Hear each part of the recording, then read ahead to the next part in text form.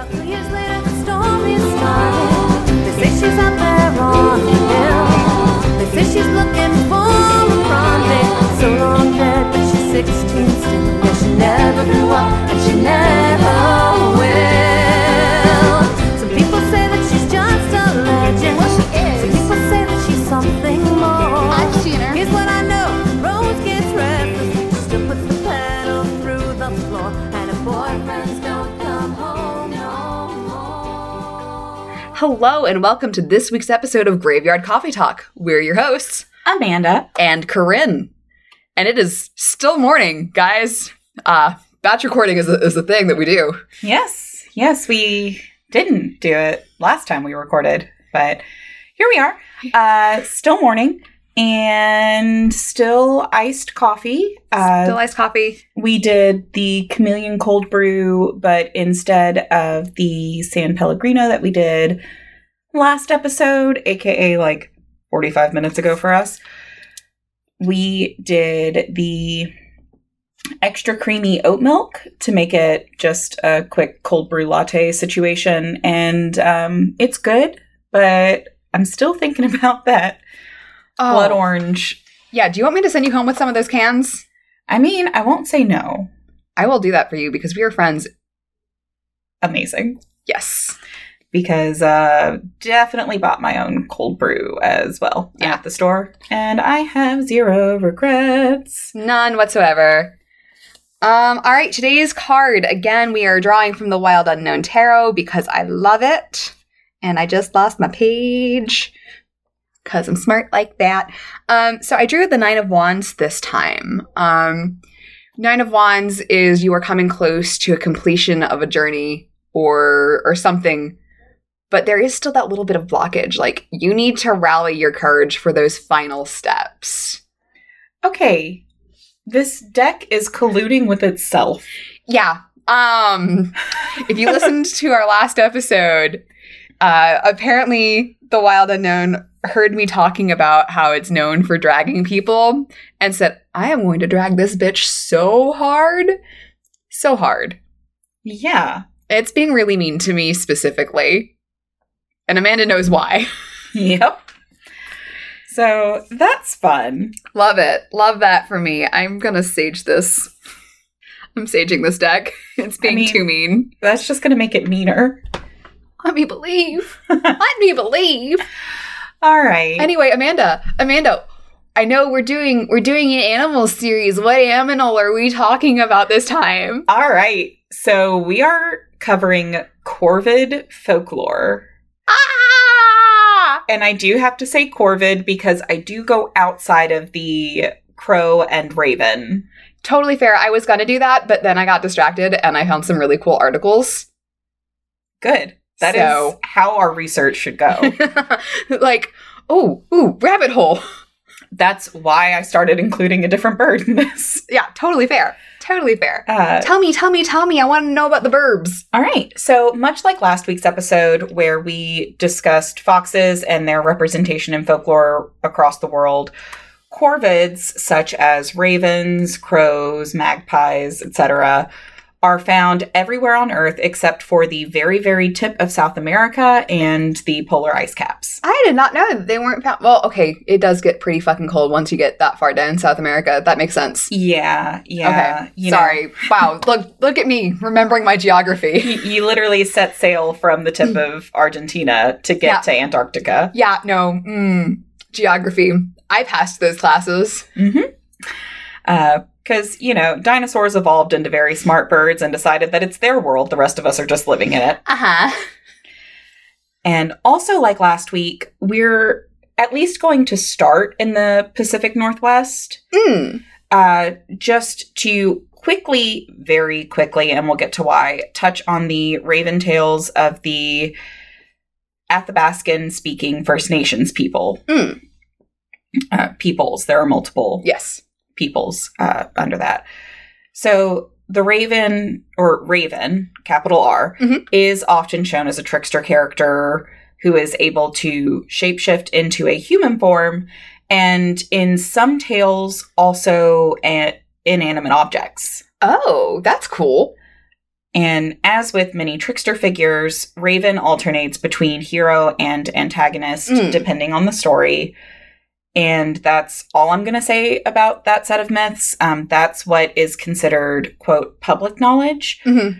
But my main intention in bringing up this set of stories is to let people know that these stories are largely passed down via oral tradition in this area of the world, and the peoples in this region consider them the cultural property of the clan or person they originate from. And it is custom that these stories not be told by anyone not a member of the clan where the story originated. Oh, okay. So it is a closed... It's stories from a closed practice. And I didn't find that out while doing my research until well into it. So it's one of those, I want to make sure people are aware. When you're looking up folklore, it is important to know how these stories affect the people that they originate from and to respect what they want done with their stories. So again, don't go searching this out unless you are getting these stories directly from Understood. the First Nations people. Might actually explain some of the difficulty I had with some of my research as well. So, okay. I'm glad to know that. Yeah. And again, I didn't know that until I was well into my research. I had to delete lots of my notes because it is not my place to tell those stories. Yeah, for sure. But now that we've discussed that, we can talk about another corvid close to my heart, the magpie. Okay. And since I knew that you weren't covering magpies at all, because we did talk a little bit. We did, yes. I went back and found a little bit of information about magpies in folklore worldwide in addition to North America. Cool beans. So magpies tend to show up in folklore throughout the world. Okay. As gossips and busybodies. That makes sense. Right? Love that for them. So they're not the trickster spirits that we think of when we think of crows or foxes. Yeah. Or like Anansi. I love it. Anansi holds a very special place in my heart. And for a fun bit of trivia, magpies might be the bird with the oldest stories associated with them, according to researchers at Fresno University. Love that. That's awesome. Yeah. So I know this next part isn't really North America specific, but it's fascinating and it's my podcast. So deal with it. So magpies are never mentioned by name in the Bible across any translation that is commonly used. Okay. As far as I know, it's not in any translation at all, but I am not a biblical scholar, so I can't say that. Yeah. For sure. But their place in Western folklore specifically is actually very biblical in nature. Oh, okay. So according to some stories, magpies were banished to the masts of the ark during the Great Flood because they were too talkative. Like, guys, we are living through a collective trauma of watching the literal earth go away. If we could have a moment of silence. I'm dying. Oh my god. Okay. So I loved that. And there's a bit of Irish folklore that states that the magpies donned their black and white coloring as mourning when Jesus was crucified. Oh, okay. And then I guess at Easter they said, I'm sorry, but this is a look. You know what? You have to do it for the aesthetic. You have to. It's true. And then another thing to include very quickly, magpie was a longtime slang on the British Isles for an Anglican bishop due to the robes that the bishops wear. But at the same time, a magpie's nest was slang for lady parts. So people, when they wanted to talk about a vicar or a bishop with a wandering eye who might be getting handsy with the congregation, they would say, the magpie's going home to roost. Love that. Oh my god. Which I thought was hilarious. I love that we've started finding these little linguistic asides. This might have to be like a regular thing. When they're relevant. When appropriate, obviously. So going back to North America, the magpie shows up frequently in Cheyenne folklore, often relating to food. Okay. And the story that I found the most interesting that I'm going to focus on is the story of how the buffalo hunt began. Okay. So, in the beginning, buffalo ate man. For buffalo was larger and stronger than man, and that was the natural order of things. Okay. And, hawk and magpie quite liked humans. That's very kind of them. And they wanted to help. Okay. And humans at the time thought that buffalo looked like they could be pretty tasty. Like, if they weren't actively... having eaten bison, they're them. absolutely correct. Oh my God, it's true. So all of the animals set up a council, and the council determined that there would be a race between a representative of every animal and humans. Okay. And the winner would have the right to hunt the others for the rest of time. Okay. The course that was set was incredibly long, winding around the base of a large mountain. Okay. Because we're thinking Montana, Colorado. Yeah. areas. So some big-ass mountains out there. Massive, very young mountains. Big-ass mountains. The swiftest buffalo, Nika, felt very confident in her ability to win the race. Good for her. And humans were real worried about their own prospects. And they're endurance hunters. It's fine. Several humans even died tasting new plants to try to find some sort of endurance drug. Oh, God. Okay. Okay. To help reduce fatigue. Yeah, sure. So the animals all got themselves ready for the race and painted themselves. So that's when Magpie painted I love her that. feathers. Water Turtle painted red around the eyes. Oh, baby. Etc. Yeah. And Hawk and Magpie knew that due to their wings, they would have little to no trouble at all with the race. Mm. As the race went on, animals started falling well behind. Yeah.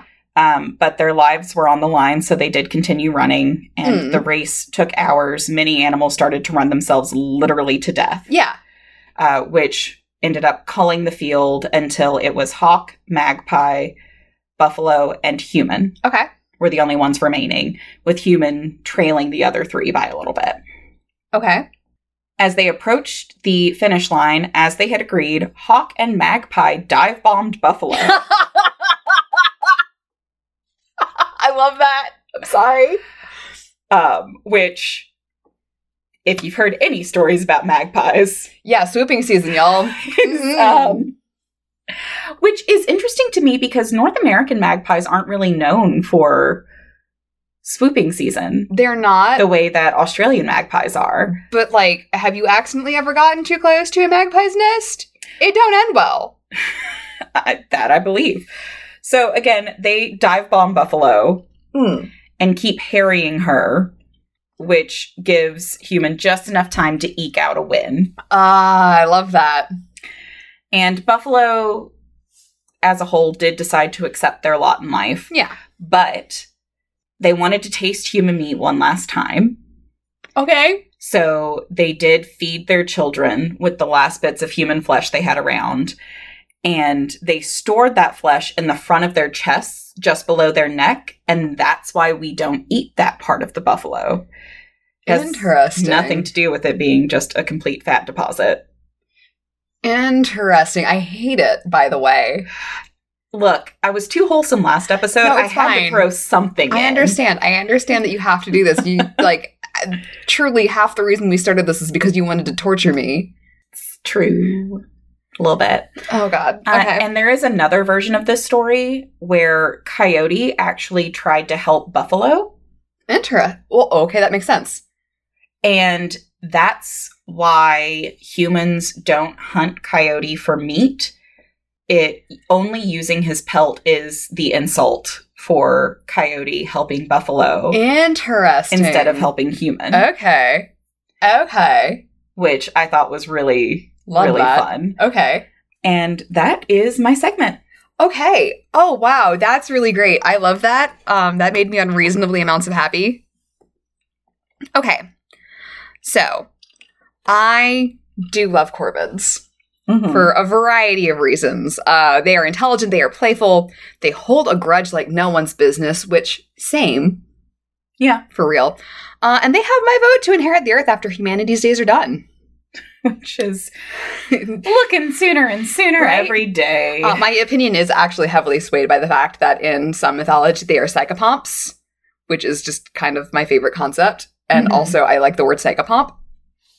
So when you and I first started talking about this conversation, my first thoughts are like Hugin and Munin, the ravens at the London Tower. But I knew I needed to dig in a little bit more because, I don't know what I don't know. Exactly. So I started doing my Googling, and I'm really glad that I did this because I learned a lot of really cool things.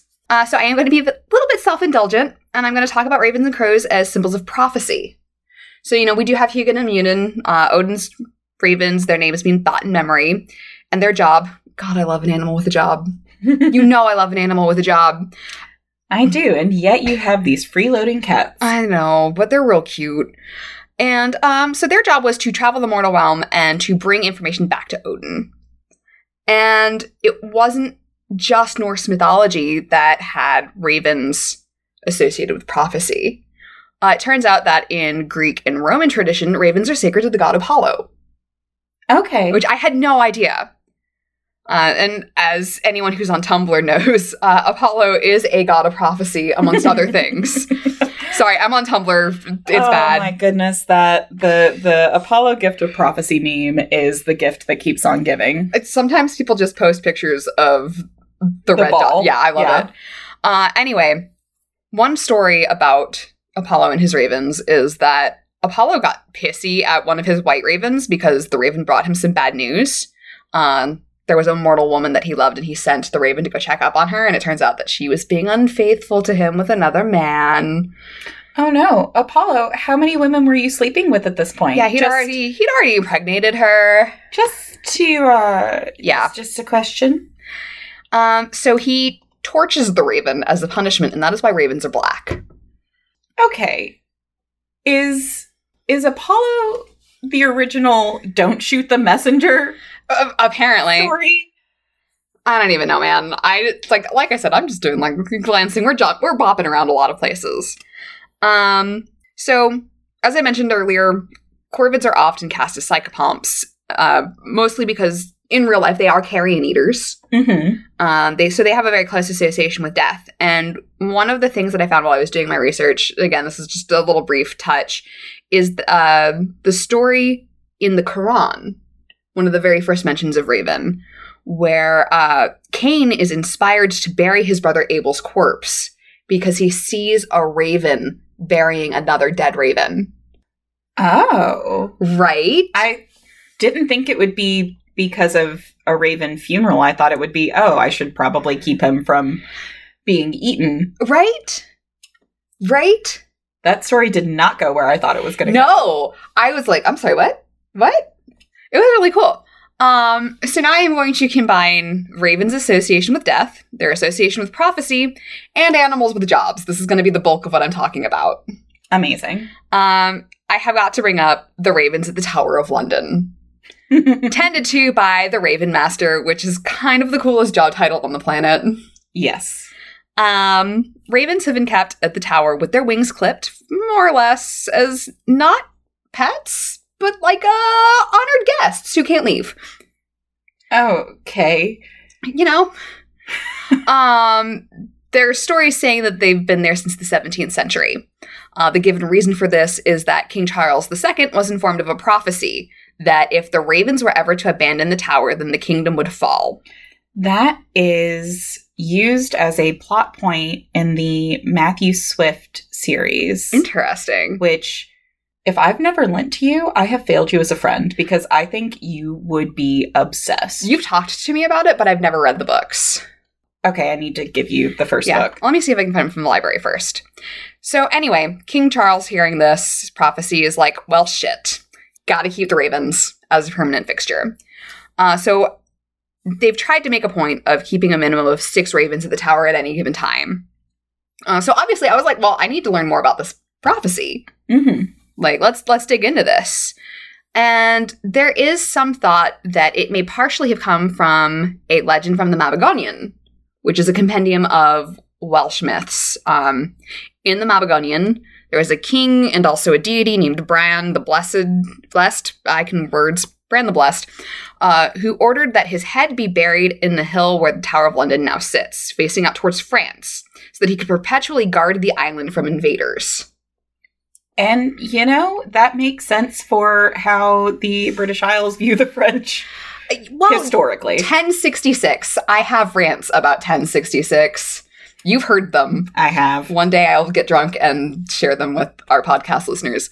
There's actually another mention that King Arthur dug up Bran's head from the hill because he was the only strength needed to protect the island of Britain. Okay, look, there is self-confidence, and then there is arrogance, and sir. So to note, Bran is actually the modern Welsh word for raven. Interesting. And King Bran the Blessed is also closely associated with ravens and the gift of prophecy. Well, that makes that definitely affects the Game of Thrones books. Mm-hmm. Because Bran. Yep. Yeah. So hilariously, Bran the Blessed's Wikipedia entry says not to be confused with Brian Blessed, which is 900% where my brain first went when I saw the name. Because I am a trash fire of a human being. I did the exact same thing. And Thank I you. was just imagining this king chewing the scenery everywhere he went. Yes. Anyway, my initial Wikipedia dive when I started reading about this indicated that the origin story isn't actually as old as we thought. So, during the Victorian era, ravens were started to be kept at the tower largely for aesthetic purposes. It is much easier to sell tourists on gruesome stories about ravens eating the corpses of executed nobles like Lady Jane Grey or Anne Boleyn when you have handy-dandy living props to back it up. Corinne, all you had to say was, in the Victorian era, blank was done for aesthetic purposes. Love that. So anyway, the first sightings that we get about this, the story that the empire would one day fall if the ravens at the tower, actually comes from 1944 during the height of World War II. The ravens actually had an unofficial job during World War II. They were spotting German bombers during the Blitz. Oh. Unfortunately, most of the ravens kept at the tower at the time did die of shock during the bombings. Babies. Yeah. They were just trying to live, and bombs are scary. Yeah. So the American scholar Boreas Sachs actually wrote an article on the subject called The Tower Ravens, Invented Tradition, Fake Lore, or Modern Myth? And I accessed this on JSTOR. It is absolutely worth the read. Amanda, I'm sending it to you. Please do. Ever since I covered Paul Bunyan, I have been obsessed with the idea of fake lore. Yes. So Sachs contextualizes the tradition of keeping ravens in the tower as a confluence of both invented tradition, which also includes things like Scotsmen wearing kilts. And one of the hallmarks of invented tradition, and one of the reasons why Sachs does not believe that the keeping of the ravens can count as an invented tradition, is because it's in an invented tradition, things are very vague. It's loyalty, it's honor, things like that. That's why we do this invented tradition. You know, we're hearkening back to the days of old, but there's nothing specific about it. Whereas keeping ravens is very specific. He does bring up the thought of it possibly being fake lore, like Paul Bunyan, like you said, or modern mythology. This does function as a myth. We're setting it back long time gone in ancient days. It has a very discrete purpose, but it is from a contemporary time period. Interesting. And that is a topic that I really hope that we have an opportunity to explore more going forward. I would love to examine this idea of fake lore versus modern mythology, and where is there a difference? And if so, where is that line? Because one of the things that he said, and it's one of those things that I texted to Amanda and a group of our other friends, which was just one of the most beautiful sentences, and I have to find it now. I can find the text. Here we go. I got it. Okay. So he's talking about the whole Britain will fall. And what he ends up saying is, at a most fundamental level, Britain is a story, and stories do not fall. They do not really even end, but simply move on to new episodes and forms. And I just, I got blown away. I was drinking wine and crying. It was great. She was. I got that text too. Yes, I love it. I love it. I love it. I love it. Ba-dum. So while I was, weeping over that, I'm still digging around a little bit. And I actually also spotted amongst these tales and twists on familiar tales was, I'm going to probably mispronounce this because it's another Russian word and I forgot to text Julia. Yulia, I'm sorry, I said your name wrong. Please don't be mad at me. I learned about Kutk, which is a raven spirit revered by the indigenous peoples of the Russian Far East. Okay. Among these groups, Kutk played an important role in the creation of the universe, and in some stories he also creates himself independently of any creator spirit. Interesting. Which is really cool. It's absolutely something a raven would do. Yeah, as well as being the progenitor of other spirits. There are a lot of parallels between the stories of Kutk and the stories of Raven in the Pacific Northwest.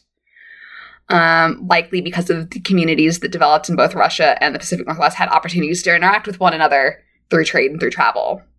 I wasn't actually able to find many sources that seemed reputable for information on Kutk, which could be because close traditions. Yes, I wouldn't be surprised. Yes, and because I went onto JSTOR and I'm searching, I didn't find anything, but I did find a really cool poem that touches on the many roles that ravens have played in folklore, religion, and literature. And I will read just a small snippet of it because I don't have permission to do the whole thing.